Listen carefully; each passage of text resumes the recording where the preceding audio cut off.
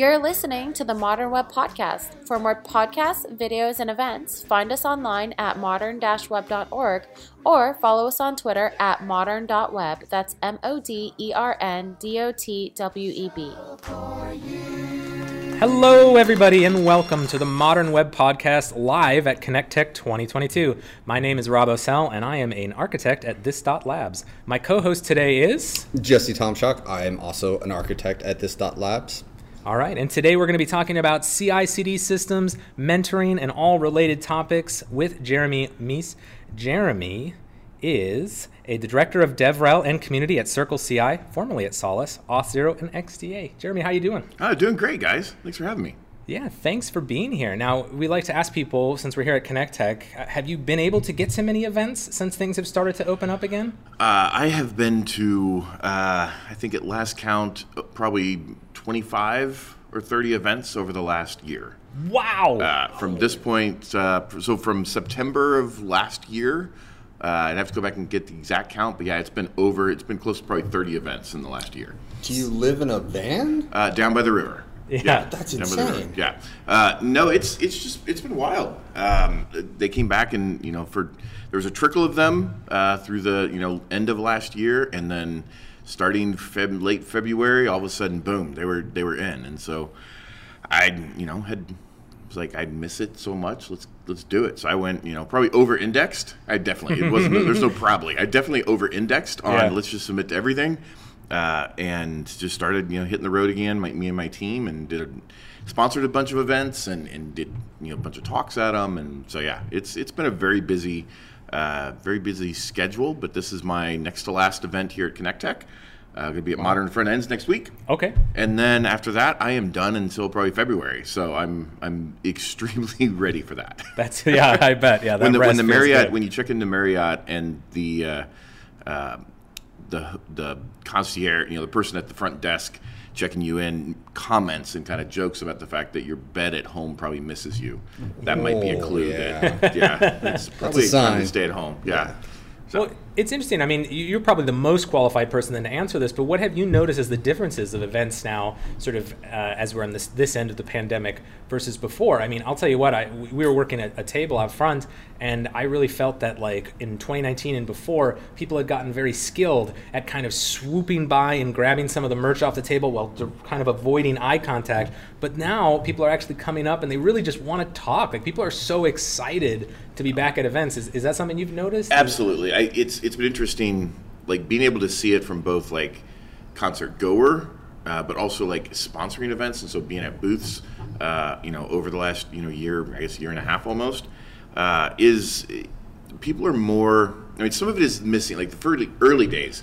Man, missed that person to person interaction, and even with social distancing and masking, there were still a lot of people that come by booths, very intentional conversations that to your point, like you just didn't have that, and so that was one of the biggest things noticed. I think over the last, I guess really this year, probably the last 6-9 months, have started to see a little bit more of a return to some of that, where it's okay. Especially if it's an area that's had a lot of events, like Atlanta's had a lot of events over the last year.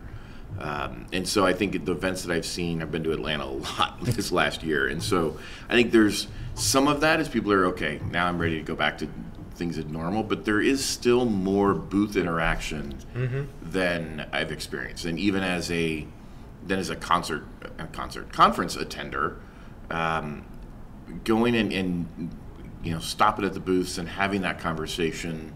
What do you do? Tell me about without the they must think I'm only here for the swag. Yeah, that's true. And you see a little bit more. They people behind that booth or behind the table or whatever that is, kind of brighten up. Like, hey, yeah, I'd love to talk to you. So it's kind of a two-way street. I think that's been a change. I think it's as conferences are getting more, seeing more and more.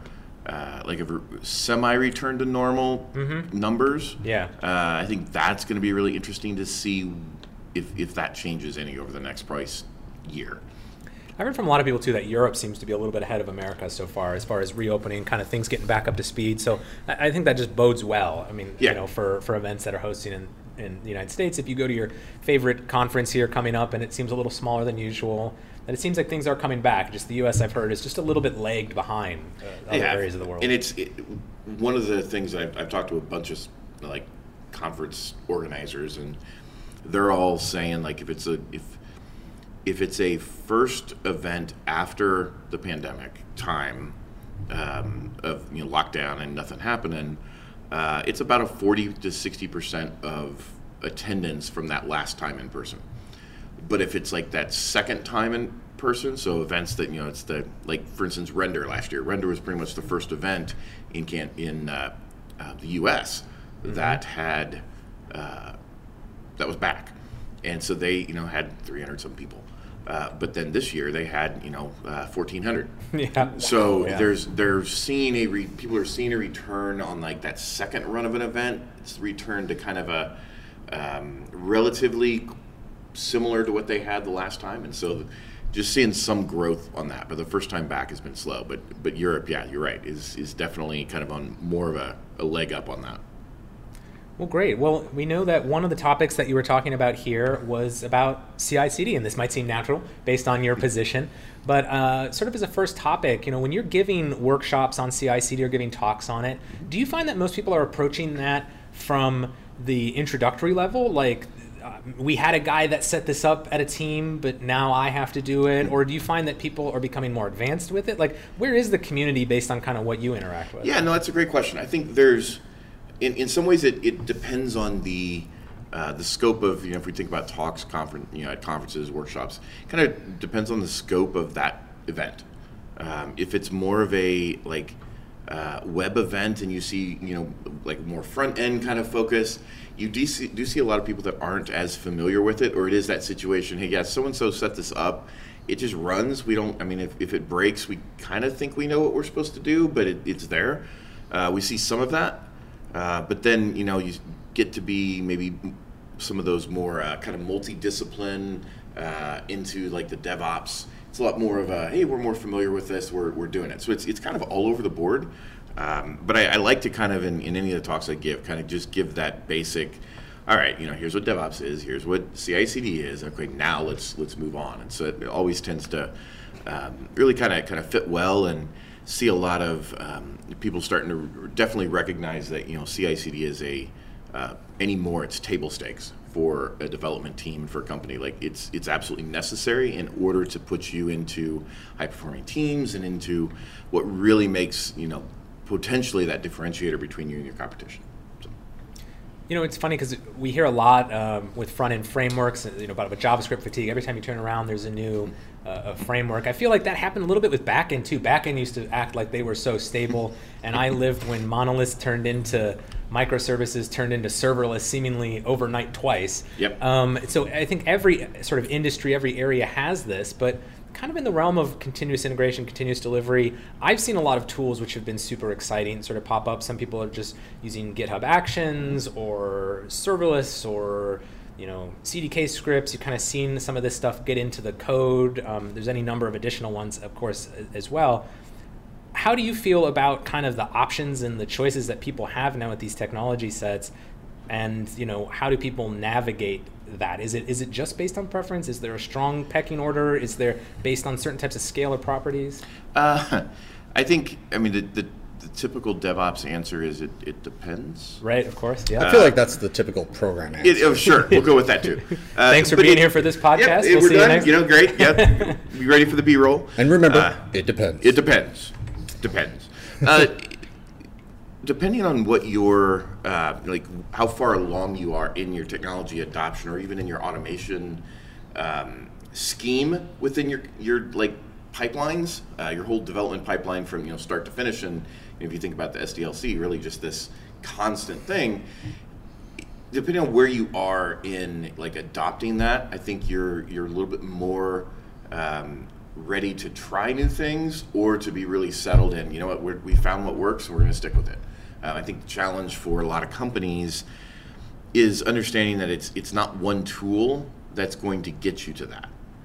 This whole thing of like, hey, there's just one platform you need to do whatever it is. It's ridiculous because, I mean, especially if you're going to call yourself like a DevOps platform or a DevOps tool chain, or DevOps is not about that. It's not about the tools. It's about the people. It's about culture. It's about making sure that you're putting in place all the right processes and procedures and automation so that your teams can be successful, and that you can, have in place all of the foundations for continuous integration, continuous delivery, continuous deployment, all of those things that are the core of why DevOps became what DevOps was this, we have to get to here, but we have to start with the people. So companies that really understand that and start with, we need to figure out small, and then, start small and then build that into other areas of the company, I think become really successful. Those that just try and find a one-size-fits-all solution, especially for something like DevOps overall that encompasses everything, both front end, back end, all of that. There is no one-size-fits-all. And anybody that, my friend Maddie Stratton likes to say, like, you can't buy DevOps, but I'll sell it to you. Is that there's somebody out there that's just gonna sell you this thing that ultimately it's not what you want. So it's interesting. The idea of DevOps is something that came up for many, many years. There was this idea that someone in the team, or there was a group of DevOps that would sort of facilitate and help put this sort of, as a front end engineer, help facilitate and put your pipeline together and connect you. I always called the DevOps group the glue people. Mm-hmm. This sort of, they seeped in between everything and sort of held it together. And they're like, oh, like an SRE. And I was like, no. Like, we just hand it to them to hold.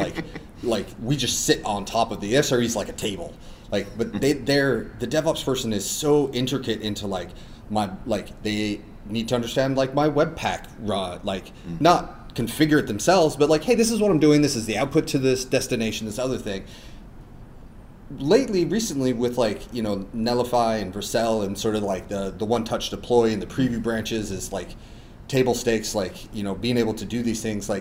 DevOps, I feel, has been absorbed again, because we for a while we dedicated, when I started there was a guy, there was one person on the team that had to do it, and it was did you draw the short straw? That's right. Because that's you. And then we're this is a dedicated job, and we got people for that.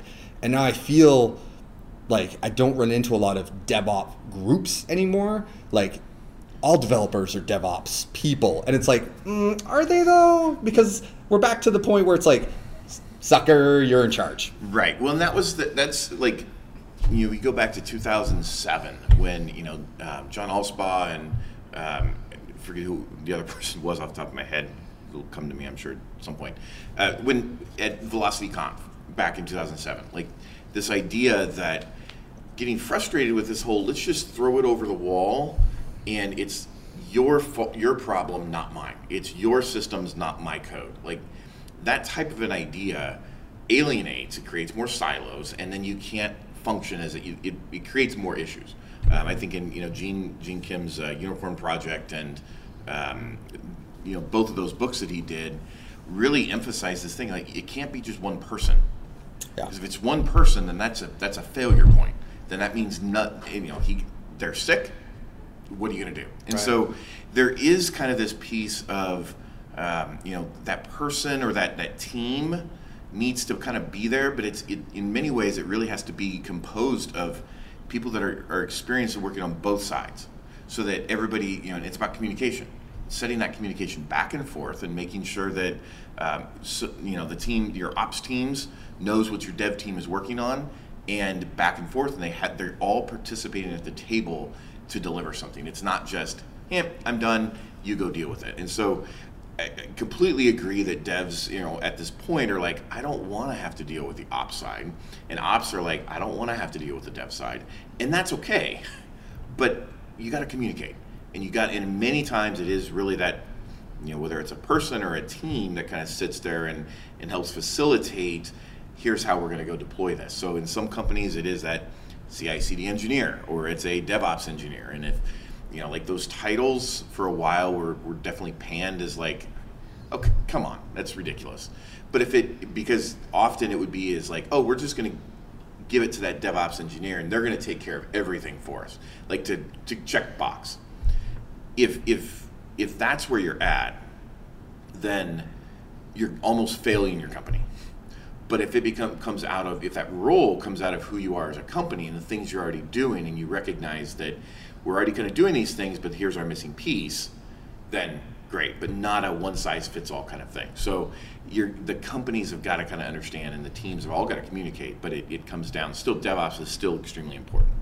Yeah, and I think the part of DevOps that requires the vast amount of communication is like you said, it's not a single tool. It is a amalgamation of tons of code and input and projects and repos, and then infrastructure, and then bundles, and then outputs, and telemetrics, and analytics, and like it just blurts into so many pieces. It's like, how do you keep, beyond the communication, it's like, how do you keep up to speed with like, hey, we're going to upgrade our Webpack, and like we've got to change the bundle size, and we need to like the cloud, it's not, the cache needs to get broken when this builds, and like DevOps doesn't care. Like when it builds, why would I like that communication is so vital, and you've got so many pieces coming in. How do you organize them all without like without a Jira board of death? Like how do you get those in front of you and understand? Is it just a matter of sitting in a room together with teams? Because like I worked at a company for many years, and I never met physically any ops person. They were like this amalgamation. They come out when you say their names 3 times. They come out of the server room. So weird. Big haze that comes out, and there is. I mean, a lot of teams do it different ways. You can have that. Hey, we're going to start off our sprint, so everybody's going to be involved, and we're going to plan this out. You can have that piece. You can have visualizing your pipelines, whether it be through your CI/CD that does everything from once you've built it, now you push it, and now it does the testing, and then it does the pre-deploy process. Like you have everything that you're able to visualize it, and like there's ways of doing it, but it does still come down to communication. You got to have whether that's a project manager, whatever that is, has got to help everybody know what's going on. So there's run books, there's great documentation, all that stuff has to be updated so that you can interchange any person and they know they can step right on in and know what needs to happen with whatever that is. So communication and runbooks are important. And why are we still using YAML files? Because what else are you going to yell at? We have a shirt that's YAML and it's yelling at my laptop. Is how you break it down. That's fair.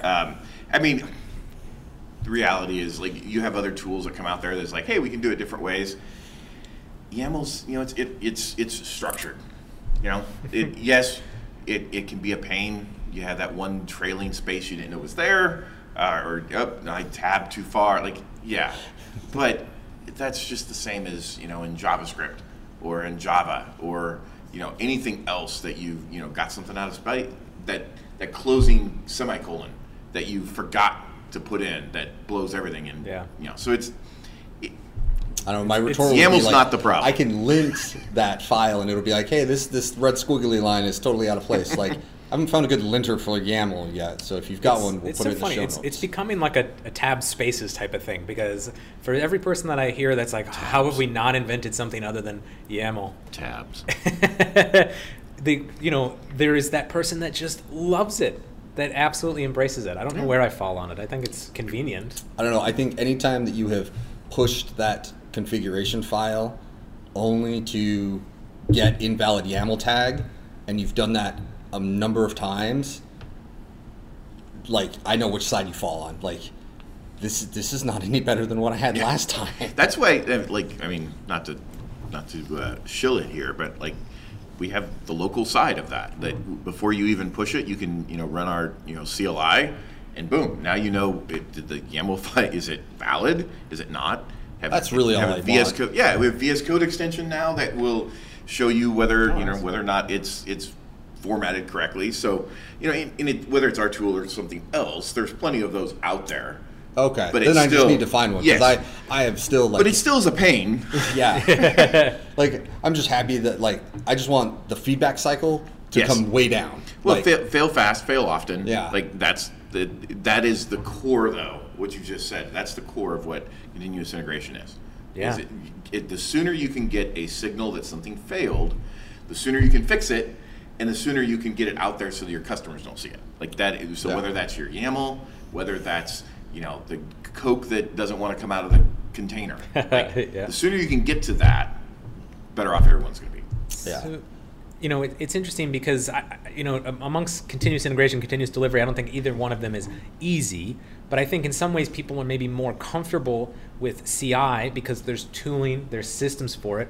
The delivery part often tangles so tightly with processes and broken business directives. I've worked on teams where we just couldn't release things faster than once a month or sometimes even once a quarter because business needed sign-offs by certain stakeholders and testers had to have certain rounds on it and bring in certain vendors for analysis. And so how do teams have the right kind of conversations to start cutting that down? Because I'm reading online, healthy teams are able to get code from code base to production in 15 minutes. And I mean, to most people listening to this, they think, okay, that's a great buzzword. Nobody really does that, but people do. And I think process is a hard thing to break through because there's nothing you can NPM install to fix business process.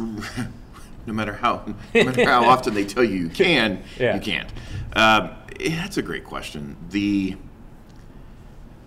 I'd love to point to the fact that, like, if there are blockers in your pipeline that come down to just somebody saying yes or no, then and you'd have to wait that long to get, months to get to that piece, then number one, that's definitely a broken process. Mm-hmm. But number two, probably get them involved a little earlier.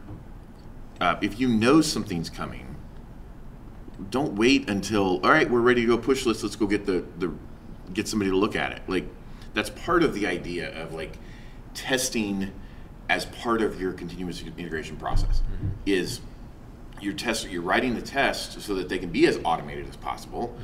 Yes, you might have to have somebody that reviews those final results, but if you've automated everything possible before that sign off, then that means that they've been in part of that process to automate.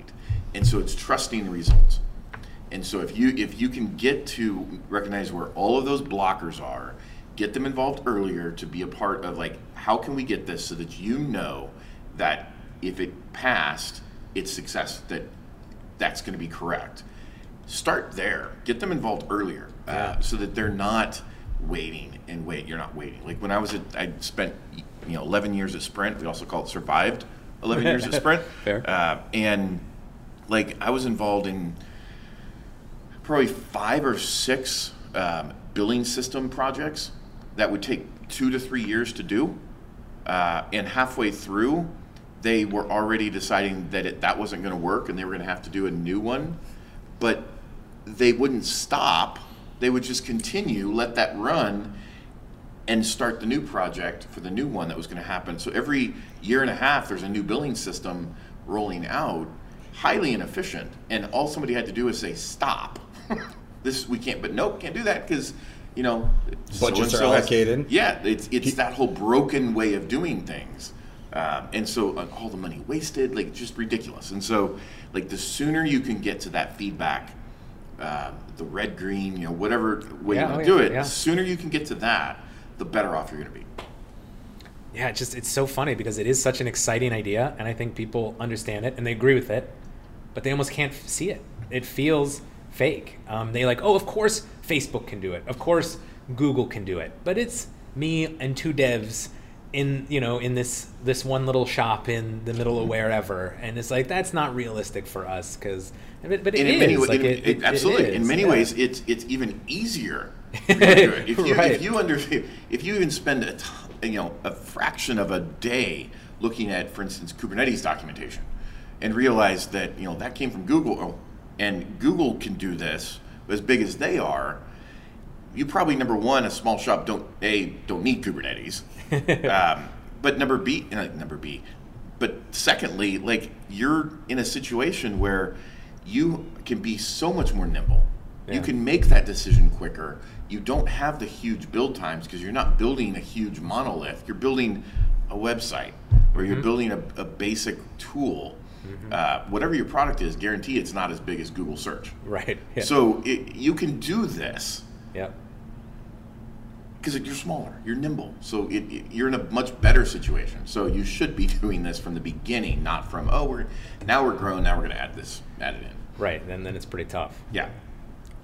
Well, listen, I know another one of the topics that you're talking about here at the conference is mentorship, and I love this pitch from the synopsis. So the question that is being raised is, how really important are mentorship and documentation to the survival of civilization? So I guess quickly at the beginning, how really important are they? They are very important, but not the ways we think. Oh, interesting. The premise of the talk is this idea that we tend to be, I know myself, I am enamored with apocalyptic, end of world, like, shows. Love those movies. Love those movies. Love shows. Like, come out, like, the books, the movies, the TV shows, the series, some have gone on longer than they should have. Others were like a flash in the pan that should have gone longer. Like, we could have swapped them, it'd probably been better. But they all kind of go with this idea of, like, if the world ends, what is humanity going to do? What are the decisions they're going to make? And would they survive? And so I kind of approach it from the viewing kind of what brought us to where we are. We've had everything from, you had the oral tradition, you had orality, you had the different ways of communicating and passing that down before things were written. And how people kind of learned and continue, that's how we got to, we created the tools and now we know that we can use the tool to now make it swords, and like just passing that stuff down. And how then eventually we kind of moved into how do you take the things that, like the different industries, and like whether it be a blacksmith or whether it be a builder or, those trade crafts, how do those pass on? And so we explore that. There's the mentorship, there's like the apprenticeship idea that took on, and then there was the thing that kind of came out of the 1800s in France, which ultimately led to what we kind of now view as like you're getting a master's in a craft, the artisan, and now you become a master, which is also a master's degree. Like you follow that through, it's like, that's why we have dissertations and such. Like there's this way that's kind of processed that became like how you learn and how you pass it on so that others can do it. And so I explore that, and then recognizing that, even at the end of the day, with all of the apprenticeship and all the mentorship and all of that, when you look at like all of the great civilizations, the Mayans and the Romans and the Babylonians and all of these that had these great, just amazing advancements and all the things they created and all that, like it stopped with them and didn't come back until centuries later with another civilization. Oh, wow, yeah. And what that ends up being is that if the systems aren't in place for that to transfer, it's not going to. Yeah. And so that's where it was like kind of answering, and not to give away the whole thing, but like answering is like, maybe it's not. Maybe that kind of piece, the apprenticeship and all that, is maybe it's not going to save us as a civilization. Yeah. But will it give us the leg up within our organizations and within our own communities that we can help build better and keep the cultures going within our teams and our organizations so that we can be healthy and pass that on? And at least within our smaller groups, it's not going to probably help civilization, but we can help our own groups. And so kind of explore that. And it's fascinating to kind of, I put out kind of a question as I dove into this and looked through different things throughout history and asked questions on Twitter of like, hey, what are some things you have from other, like, what are your mentorship wins? What are your mentorship failures? What do you wish people knew? And so we explore a lot of those answers that come from people across the kind of spectrum that have been mentors or that have been mentees, and it either worked really well or it failed miserably. And we talk about sponsorship too, like the difference between like being a mentor or a sponsor. Yeah. And that there's a different role for them, and that how underrepresented groups are probably over-mentored and under-sponsored. Yeah. And so how we can take that and how we can move from one to the other, and exploring that, and how that's really, sponsorship is where we've now kind of got to get to. So we talk about this a lot. I mean, mentorship is really huge at this thought. I was lucky enough in my career to be able to have mentors at places I work, just coincidentally. And so it's a big part of everybody at our company has them. And I was thinking about this recently because, sometimes senior developers get a piece of feedback, usually indirectly. Somebody is asking for feedback about a senior developer, and what they'll hear from a lot of their maybe mid and junior teammates is, they're just so talented. I watch them and I don't understand how they're able to do what they do. And that's like an ego boost for any senior that hears that, like, wow, I'm really talented. But at the same time, it's a damning piece of praise, because it means you haven't shown them how to do what you're doing. And I find that that's usually a sign. If you start working with a team and they feel that way, that's great. That's inspiring. Yeah. But if you end a project working with those people and they're still saying that about you, then you failed. failed. You've Because failed. none of it went over to them. Yeah. And that happens too often. It does. One of the things that I kind of touch on, one of the things that somebody had brought forward as some thoughts was like, you're trying to help. You're not trying to like shape robots. You're trying to help them with decision making. And so like try to get around like the assumed knowledge they might have, and then understand the thought process they have, identify those gaps, and use those questions. Question like, hey, what would you do in this situation? Instead of telling them what to do, question it and do that. And then don't be afraid as a mentor to say, I don't know what I'm doing. Yeah. That's okay. Yeah, we're gonna figure this out together. Yeah. I don't have the faintest clue. Yeah. So dive in. I don't know the answer to that. Let's figure it out. And then not just to like, okay, you go figure it out, I'm gonna figure out, or have them sitting next to you and you're just typing tap away. You're just kind of thinking about it. Talk out loud. Describe what you're doing and where you're going to find the answer. Yes, it was probably Google, and that's okay. Every engineer does that. But look and have them as part of that whole process that you go through verbally. Mm-hmm. Verbalize everything you do so that they're able to see it and hear it and recognize, oh, okay. And then if you say, you know what, I just don't know. Yeah. What do you think? Ask them. Get them involved in that. So it's changing the way, and you're absolutely correct. At the end of the day, that's the thing. Hey, you have failed.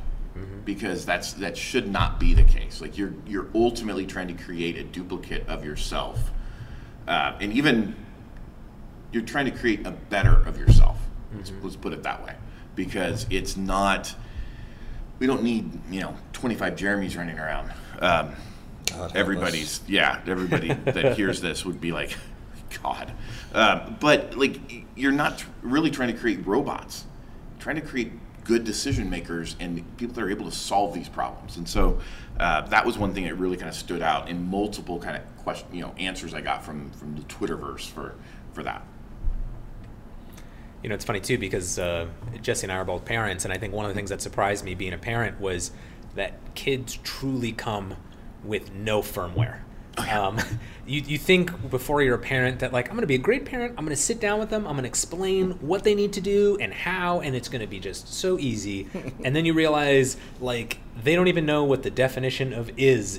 Yeah. They have no concepts, and even when they start to build on that, they can be so easily taken aback by failure. And so one of the things that when I've been worse as a parent is a lot of not blame, but a lot of chastising. You know better than this type of stuff. Anything that sort of de-emphasizes or causes people to not, or especially children to not try and to be afraid of failure is so corrosive, because like you're saying with this mentorship, you really need people to try and then accept that feedback in order to have the most growth. Yeah. You can only see so much by watching the teacher write it up on the chalkboard. You need to do the homework, right? We've all had that where it made sense on the board. You literally get to the first problem. You don't know where to start. Yeah. And so you need to try. But a big part of that is people have to be okay to be bad, and they have to be comfortable being bad in front of you, which isn't always the case. Yeah. One thing that we've kind of and definitely have failed in many times is in a parent. But one thing we tried to instill is it's okay to fail. It's okay to make that mistake. But don't let that mistake be the next mistake. Yeah. And I think that transfers very well into, as we kind of mentor and we kind of helping that, whether it's the next generation or it's just that newer dev that's joining the team. It's okay, but don't let, RM-F everything. B, now you're going to do it again. Like, don't let that mistake be the next mistake. It's a mistake. Chances are we can fix it, but don't continue down that path. Learn from that, and let's not do that again. And so it's changing the way that we approach failure. As you know, chances are you're not going to really screw things up. And if I've put a mentee or a new junior dev or an intern, if I put anybody, if anybody is in a position that one failure breaks everything, that's not their fault. That's a problem with the system, and that should be fixed. Absolutely. And so it's recognizing where the problem really lies is probably not there. Yeah, in my family we have, you know, when one of the kids fail or mess up on something, my follow-up question, and they know this inertly, is, what did you learn? Yeah. So, you know, when one of the kids says, oh, I totally messed up on this thing, and I say, well, they said, I don't want to talk about what I learned right now. Like, it's so ingrained. Like, but it cakes, and I have to do this daily and daily and daily because it doesn't stick. Because there's 23 hours a day where they get failure is poor, failure is bad, failures, you know, and I go through this, and you know, I have you know, self-doubt and everything about failing on something, but it's like you just sort of have to like push through it and maybe baby steps through it. And like, if your mentor isn't failing and on anything, you're not pushing them enough. Yeah. And if they're not failing, they're not you haven't given them enough leeway or enough latitude. Yeah. Like, if they're always winning, like, how much skill are you gaining if everything I give you, you're just like, there you go, it's done, done. You're just Absolutely. Like, you got to ratchet that up and find, it's a balance to find the stretch and fail, but not the colossal removal of prod database, right? Yep. And it's it's a intangible thing to describe. It's a very nuanced thing that I find difficult to document or articulate. Yep. Other than just physically communicating and working to push, like, as a group, as a human to human, as a person to person, just pushing until like, ooh, too far, okay, right, yep. And then reel that back in. It's really hard. Yeah. So yeah, that's what we're going to be talking about. Wonderful. Well, that is a great place to stop as any. I know we could just keep going on this topic forever, trust me, but we do have to cut it off here. So for people that are listening right now, where can they find you online and get find you at the Marriott? That's right. Chances are I'm probably at a Marriott near your local conference. Marriott, go Marriott and Delta. Those are free. You can find me online. I am Jerdog on Twitter. I am also on kind of messing around with the whole Mastodon thing now, so you can find me at Jerdog at floss, FLOSS.social. And then, that's the first time I've actually used that, so floss.social sounds a little weird. But anyways, it's not for, it's not a dental community. A lot of parents of teenagers, That's right. are also very into this. Do some flossing. All dentists out there that might be listening are like, yeah. Anyways, moving on. You can find me. I am Jerdog on Twitter, and then you can also, I'm all over LinkedIn and such. So we'd love to chat. Well, wonderful. Well, that's going to be it for today. Thank you, everybody, for listening to this Modern Web podcast on CI/CD and mentoring. Thank you to our guest, Jeremy. As always, the conversation does not stop here. As you heard, you can find Jeremy on Twitter at IamJerdog, so that's IamJerdog, and on Mastodon one more time. Jerdog at floss.social. There we go. For all your dental hygiene needs. Evidently, yes. Or dancing. There's a lot of people out there that they're kids or they play. Your flossing. I don't know. There we go. Your dance and hygiene. As for my co-host, where can they find you, Jesse? You can find me at JTomchak, JTOMCHAK, and I have not Mastodoned yet, but maybe I will floss. Maybe I'll join Jerdog at So check out his Twitter if you want to see video of Jesse flossing. As for me, you can find me online at RoboCell. For the podcast, you can find us online at moderndotweb.com or on Twitter at modern.web. Thanks, everybody. We'll see you next time. This podcast is sponsored by This.Labs, a framework-agnostic consultancy that specializes in JavaScript. You can find them at this.co/labs. That's THISDOT query.co/labs. For all of your friends and you. Yeah, query. Shout it. Yeah, queries do. So come on, let's go. 'Cause we got a show for you.